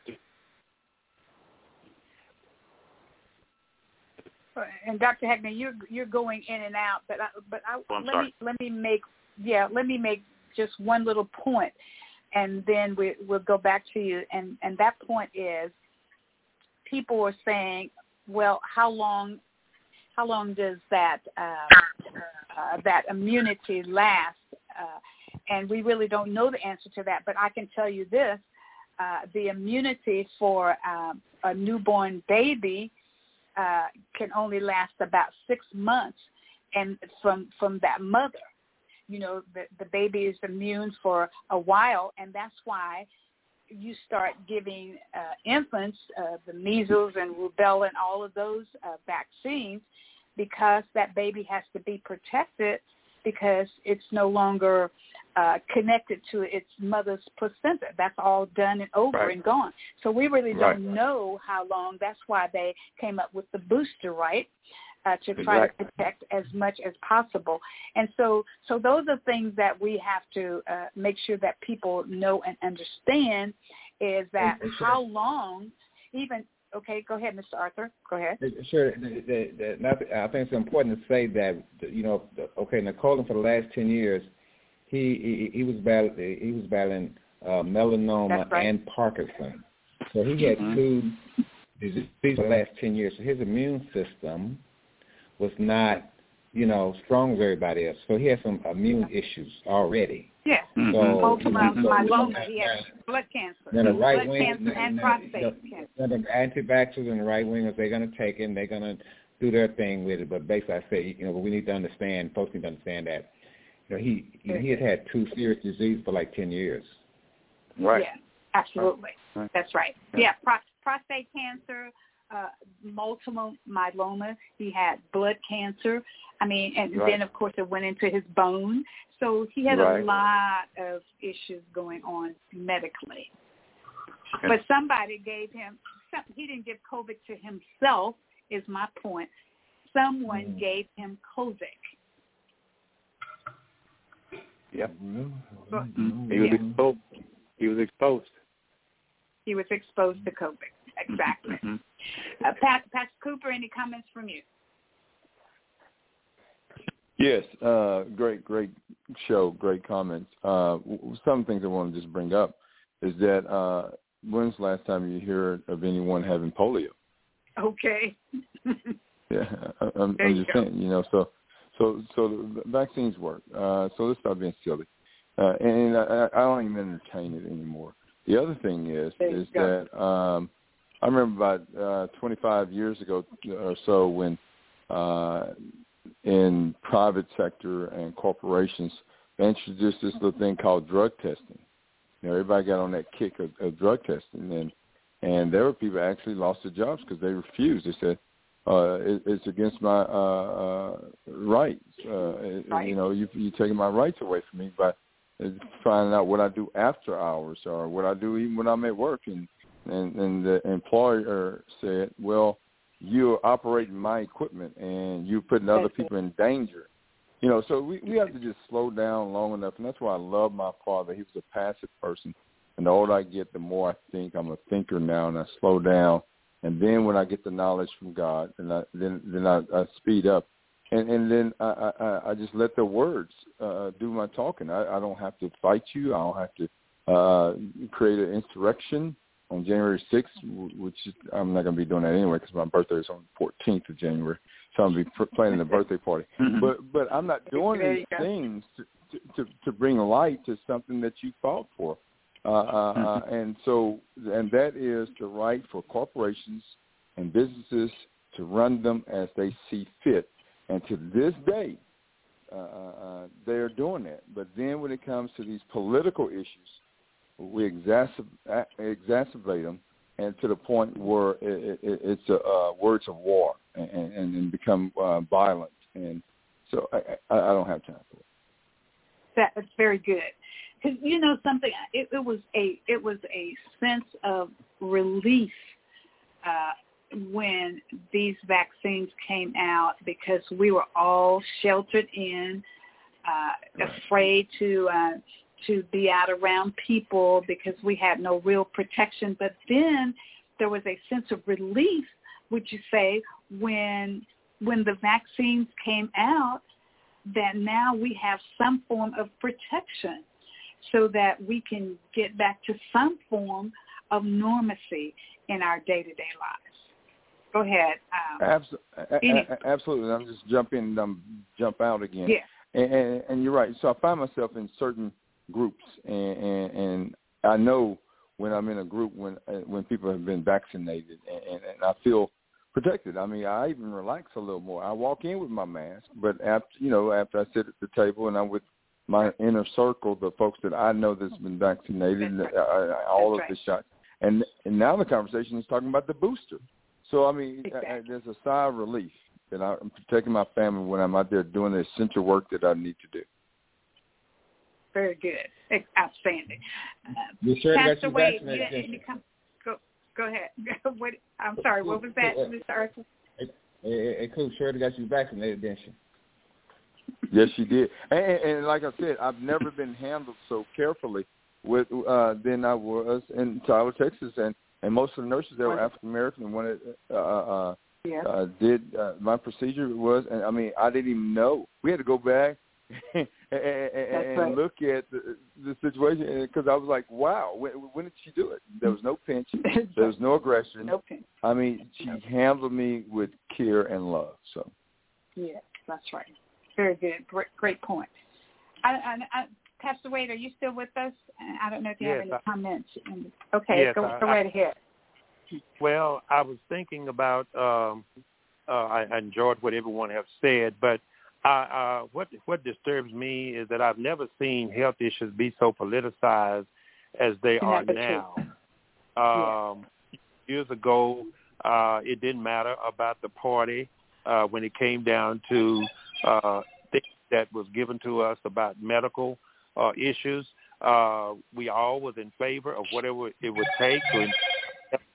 And so today, this really disturbs me. This is a disturbing trend that if we politicize health issues, we're gonna continue to create a problem. We've had so many people to die. It seems like it's so little regard for life. I've lost several relatives from COVID and friends. You all have too. And so it seems like we have lost the respect and regard for life. And I've been fully vaccinated, I want to add, and got my booster, and I'm so glad. I have not gotten COVID yet. I hope I don't. But it just seemed like good common sense when science, the medical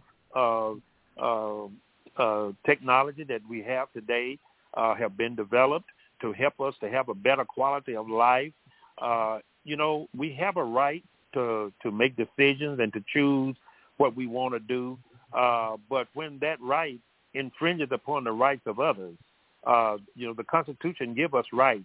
But when those rights infringe upon the rights of others to bring them harm, then I think we have a serious problem.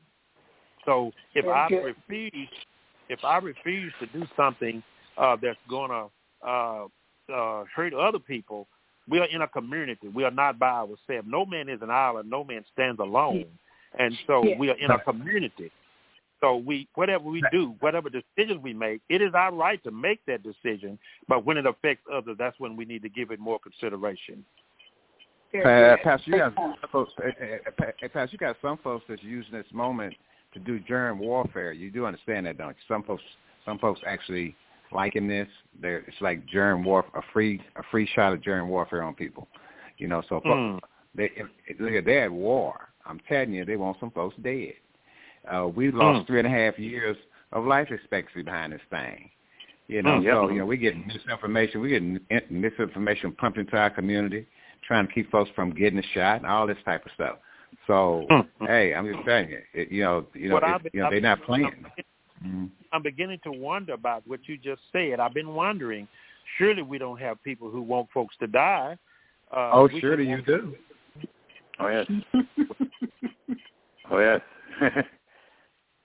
Well, you know what? You have just really helped me because that is a thought that I've been wondering about lately. Because when you see the statistics, when you hear the medical facts about what COVID does and how we need the vaccination, I cannot understand why that is not being promoted more from the government entities and the powers that be.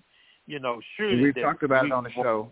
Let me finish this for you. Okay, we talked about it on the show, and basically behind the demographic shift among white America has scared Obama scared them first, and then the understand the demographic shift. So they're trying to rig the election so we won't have power, to make up for the numbers that they lose, and then this COVID is just another opportunity to kill off some more people. Like I said, we lost 3.5 years of life expectancy. So, But if that's true, that is so sad. That is tragic. And we need to wake up, and we need to do whatever we need to do to survive. It's just like when you're out there in warfare, in violent warfare, you do what you need to do to protect yourself. And I know Dr. McKellar is well aware of that because she has been in battle, and you all have been in military battles and situations. So if this is true, then we have to protect ourselves. We have to do what's necessary. And this is really a tragedy. I've never seen it like this, and I know you all have not either. In all of my life, I haven't seen anything like this. And well, the Holocaust was real. I mean, you have to understand the Holocaust was real, even though they're trying to say that it wasn't, and there's alternate views and situations. So if that was real, and someone said earlier tonight about history repeating itself, we have to. I think Pastor, you said that. We have to look back at history so that it don't repeat itself, and that's this mythical bird example that Africans use, and it's this bird is actually, I forget the name of it.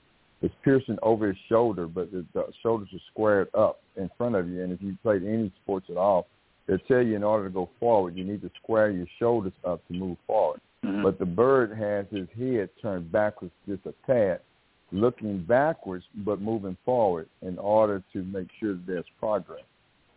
Mm-hmm. Mm-hmm. Yes.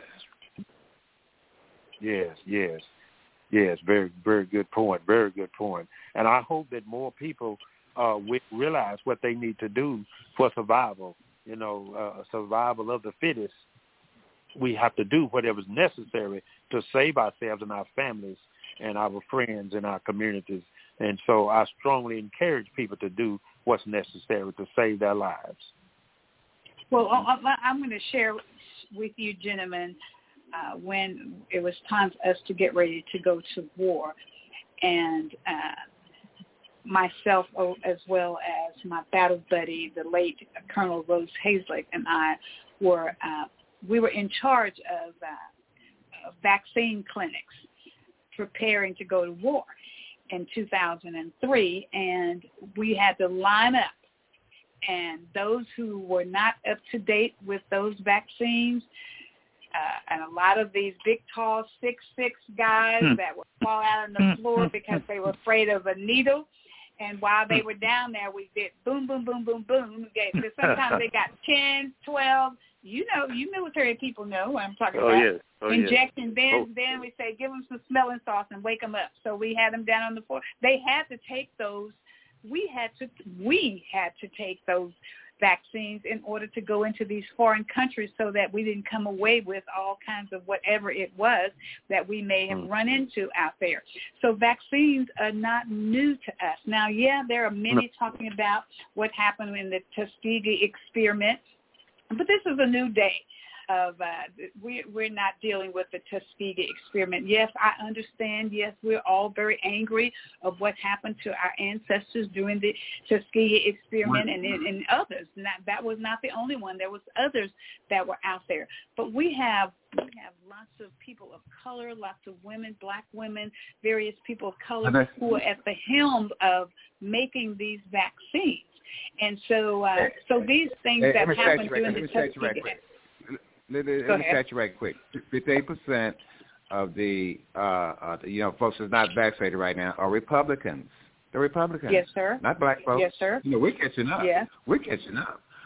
It's Republicans that's not getting vaccinated. So they're the problem, and we all know why. So we're not the leading problem now. Republicans are.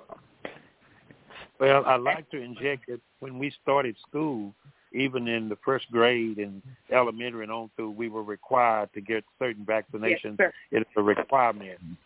Even right. in the school. Couldn't be in school unless you got them, right? That's but right. It still is. Right. But there's still a law right now. That it still is a law. That hasn't changed. They're just freaking out over this vaccine. I'm telling you, it's the same as it was. No. It is the still, same. It's it the is identically the same. Yeah. Yes, sir. You can't come in there with all that, giving folks all that. Yeah.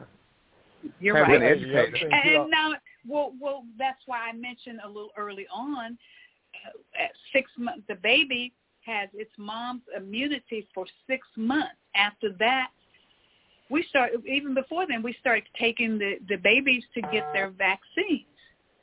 Every one of us, anybody who had children, had to take the children to the pediatrician to get their vaccines. I remember very well taking both of my children. I remember very well getting them myself. Do you guys remember when It's political. This whole thing is a politically inspired situation. If you're trying to explain it logically, it ain't gonna never work because it ain't logical. So it's a political. This is a political thing. It's not something about, I don't like vaccine. No. It's like political, and that's what we've never seen. Somebody take something like that and turn into it's so political that when they do get vaccinated, they're not even telling you that they're getting vaccinated because we have folks that get vaccinated because their wife is pregnant. They're getting vaccinated because they have to go see grandmother in the hospital or the nursing home, and they're requiring you to get vaccinated and have proof of that vaccination. So and they want and they want you to be talking about your rights in the midst of all of that. Well, even our pets, we get vaccinated.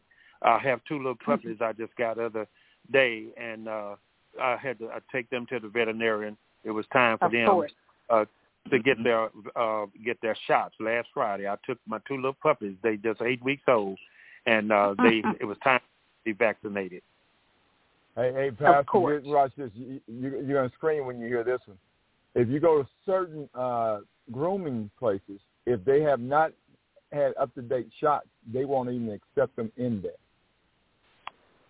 But no one's screaming and shouting about Democrat and Republicans. So you trying to tell me that Petco and PetSmart and all those folks, they are Democrats now? No, that's right. Right.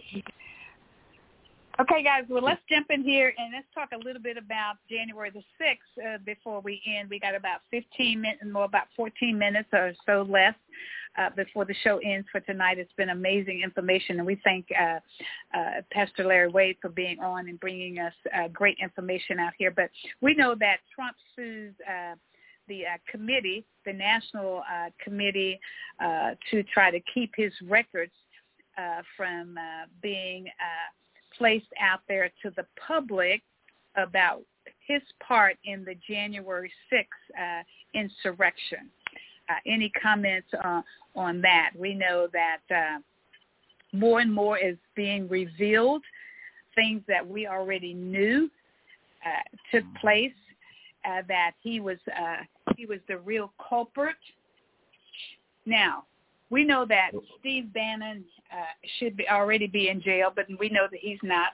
But what are your thoughts, gentlemen, on the fact that they tracing the money, because you always have to follow the money. Anyway, So Trump actually said $4.6 million that he actually financed the thing. That he financed that thing. He financed the resurrection. I mean the insurrection. Hey, you know what? We need to have a resurrection, don't we? But anyway, he got caught. He financed the whole thing. I mean, so they were serious. Look here, they have been planning that thing like they, Jordan, he's shaking in his boots because he's in on it. But they was planning that thing like about a year out, like a year before. Right. So they was, it was serious. It was serious. It was coming for your freedom for real. Stand down, stand by. They're serious about that. He's serious about that. And these people are serious. These are fascist guys. These are fascists. I'm telling you. And we got the biggest fascists in the nation right here in Texas. Abbott and that crew. All of them right there. Yep. So it's said that Trump's campaign money, because he has a lot of that, paid $4.3 million, right? I believe that was the amount to organize this whole thing. Yeah. And then to know that people lost their lives. They talk about life as though it's nothing. They care less about life than these two. Yeah. Oh, yeah. Yes. But the crazy green lady, he ran a text with her down where she was telling them, look here, she said, y'all can't just go to the Capitol. Y'all got to go inside. That's your building. You pay everybody in there. Don't just go. She told them, everything they did, they got her on tape saying it. Yeah. Yeah. That's right. Right. Even some of the security guys were involved. Was one of the police? Is that the one committed suicide? Oh, really? No. I don't know. No, we have several committed. But lately, committed suicide. Not right that one. after the January 6th. Oh, okay. No. That's like it's like a few days ago. Oh, it's a few days ago. They arrested this guy that was trying to cover for one of the September 6th insurrectionists. Okay. You know, so so yes, they arrested him. Gotcha. Well, okay. Yeah. The thing that disturbs me is that in 2021 that we have such division in our country. We know from history. That's why, again, it's good to know history. But 2021 is bringing out the fact that our country is very divided, and we really need to work closer together to unify our country. People are really tired. They're sick and tired, really, of a lot of things that have been going on these last several years, and we really need to work harder to unify, because a lot of the issues, again, are non-political. They have to do with humanity. It has to do with what's the right thing to do, the proper thing to do, to help build our country to be the country that it ought to be. And so a lot of the things that we are seeing and witnessing in these last several years is certainly going against the direction that our country needs to be going in. That's the way I feel about it. Well, I want to say this is what change looks like. You know, change is always messy, kind of like politics. It's messy. And so right now, everything is, but there is a method to the madness. And the method is for you and myself and everybody, stay sane, stay focused, and be what you think America ought to be. You know what I'm saying? You have folks looking at you. So if they're looking at you, then you are that example. You ain't got to be hollering. Just be you. Yeah. And then just don't give up your principles. Don't give up your position. The fact of the matter is, America don't have no more rights than the lowest black person. Any right that we get, all America get it. So what's good for us is good for America. Yeah. Well, you said it earlier, Arthur, about General Colin Powell, or maybe Pastor said it. When you say we want to raise up more people to be like him, well, it's not that we need more people to be like him. We have people out there just like him. The problem we don't have is that we don't have the majority of the country, or 50% of the country, following that type of leadership, because I believe that's one of the reasons why he didn't run for president, because he's more of an independent thinker, and he went with the voice of moral authority, except for the two times that Brother Arthur dinged him. But other than that, like I said, we live and we learn. So you don't have that following. And so it makes it difficult for someone to step out there and do the right thing. So I say that those of us and all of us, it's not just in leadership, but in fellowship. You can't serve as a leader until you learn how to follow. And that's exactly why I grew up as an armor bearer. I grew up as a servant. When I got in the highest position, I made sure, when I had on a tailor-made suit, my first one, I washed the car in and got it wet to remind myself that in order for me to maintain the position I was in, I need to keep that highest position, and that's that of servitude. Yeah, cool. Like what you're saying, there are two kinds of leaders. There are servant leaders, and then there's them other ones. Amen. That was well said. There's a servant leader, and then there's the leader that serves themselves, right? Other ones. Yep. Well, I was going to say earlier that good followers make the best leaders, and that's something that I have over the years, is how to be a good follower. In fact, I really wasn't trying to be a leader when oftentimes I was put into that position, but I learned to follow and to build up the leader and to uphold those who are in power if they're doing the right thing. So that's what I say. Good followers make good leaders. And you said it right, servants. We need more servants. Yeah. There are people who want to be listened. They want to have a voice. There are people, they're looking for good leaders. They're listening.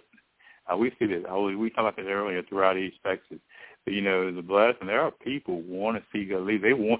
There are some followers here. They just need some leaders to step out and lead and stay focused.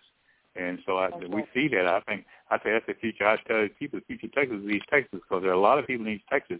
You know, they are focused. They just need someone to step out and lead them. You know, and also we need to grow people in Texas. We got to stop bringing, you know, people from outside of Texas telling Texas people how to do things. You know, we need to trust our own people right here in Texas.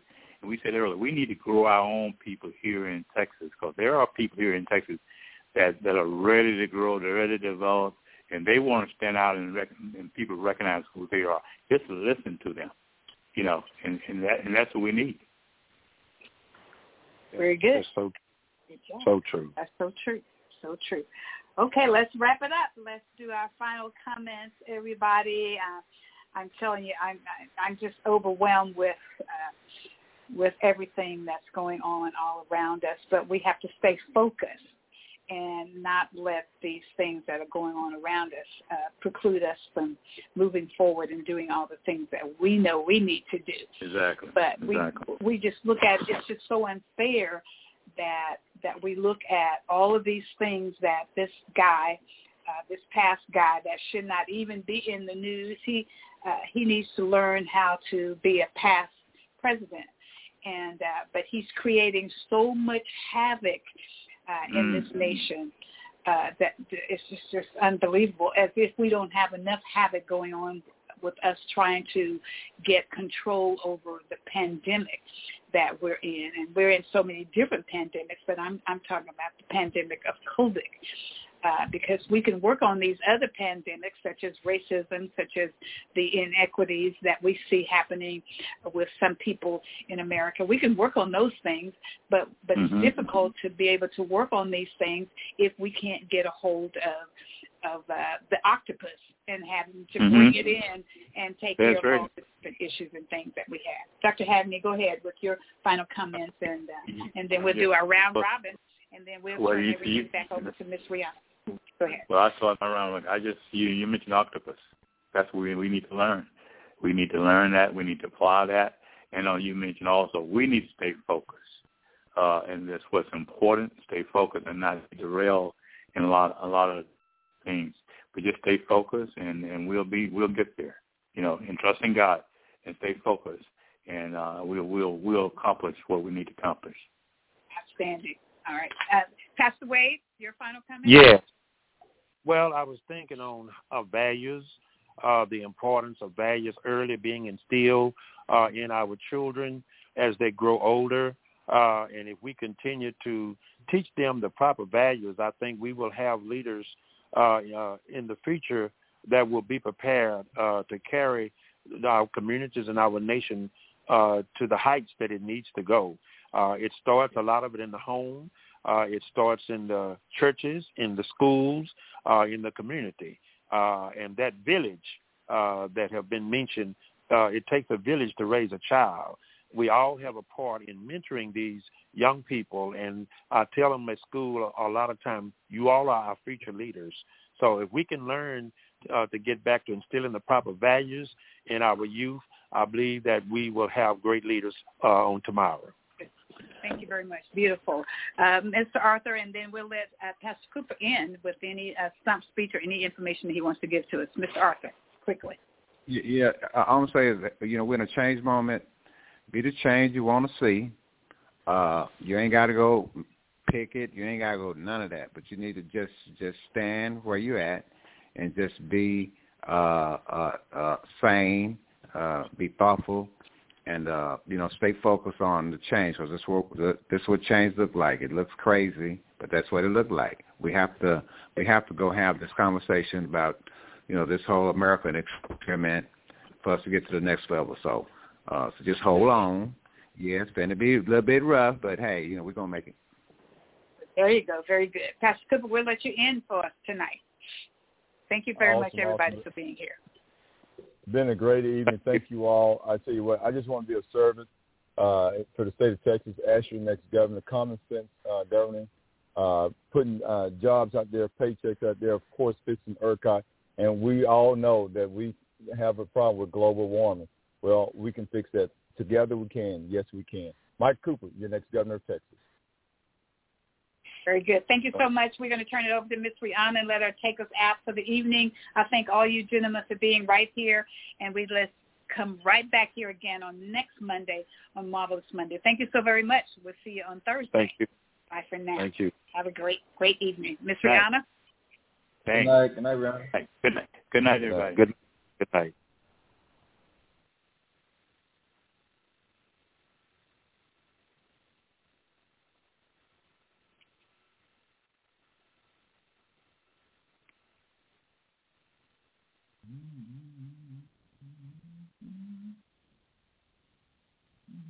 One day, when the glory comes, it will be ours, it will be ours. Oh, one day, when the war is won, we will be sure, we will be sure. Oh, glory, glory, glory. Oh.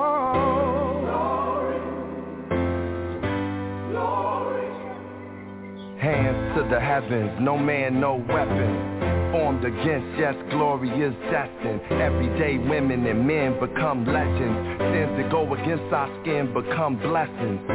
The movement is a rhythm to us. Freedom is like religion to us. Justice is juxtaposition in us.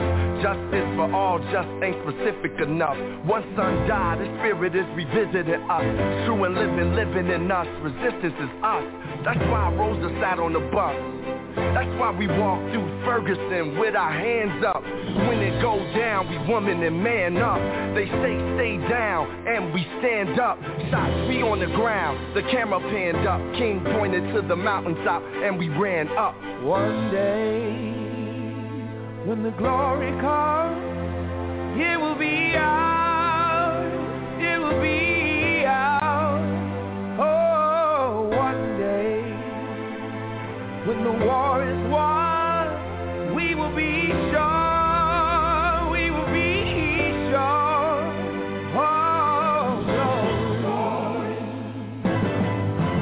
glory, glory.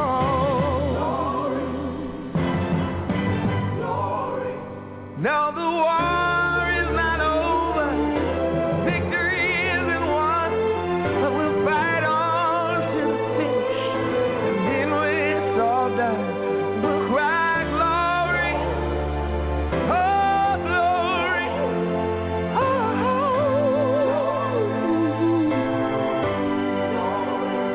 We'll cry glory, oh glory, oh.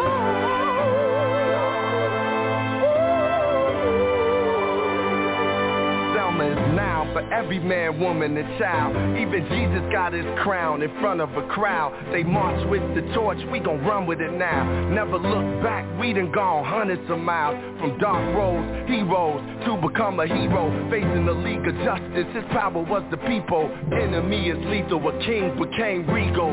Saw the face of Jim Crow under a bald ego. The biggest weapon is to stay peaceful. We sing, our music is the cuts that we bleed through. Somewhere in the dream we had an epiphany. Now we right the wrongs in history. No one can win a war individually. It takes the wisdom of the elders and young people's energy. Welcome to the story we call victory. The coming of the Lord, my eyes have seen the glory. One day, when the glory comes, it will be ours, it will be ours. Oh, one day, when the war is won, we will be sure, we will be sure. Oh, glory. Oh,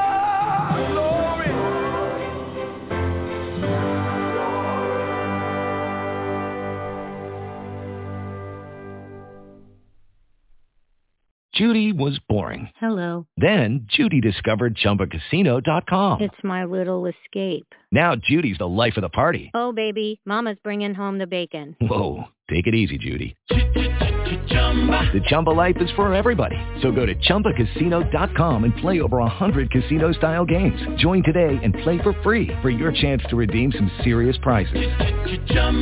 ChumbaCasino.com. No purchase necessary. Void where prohibited by law. 18+ terms and conditions apply. See website for details.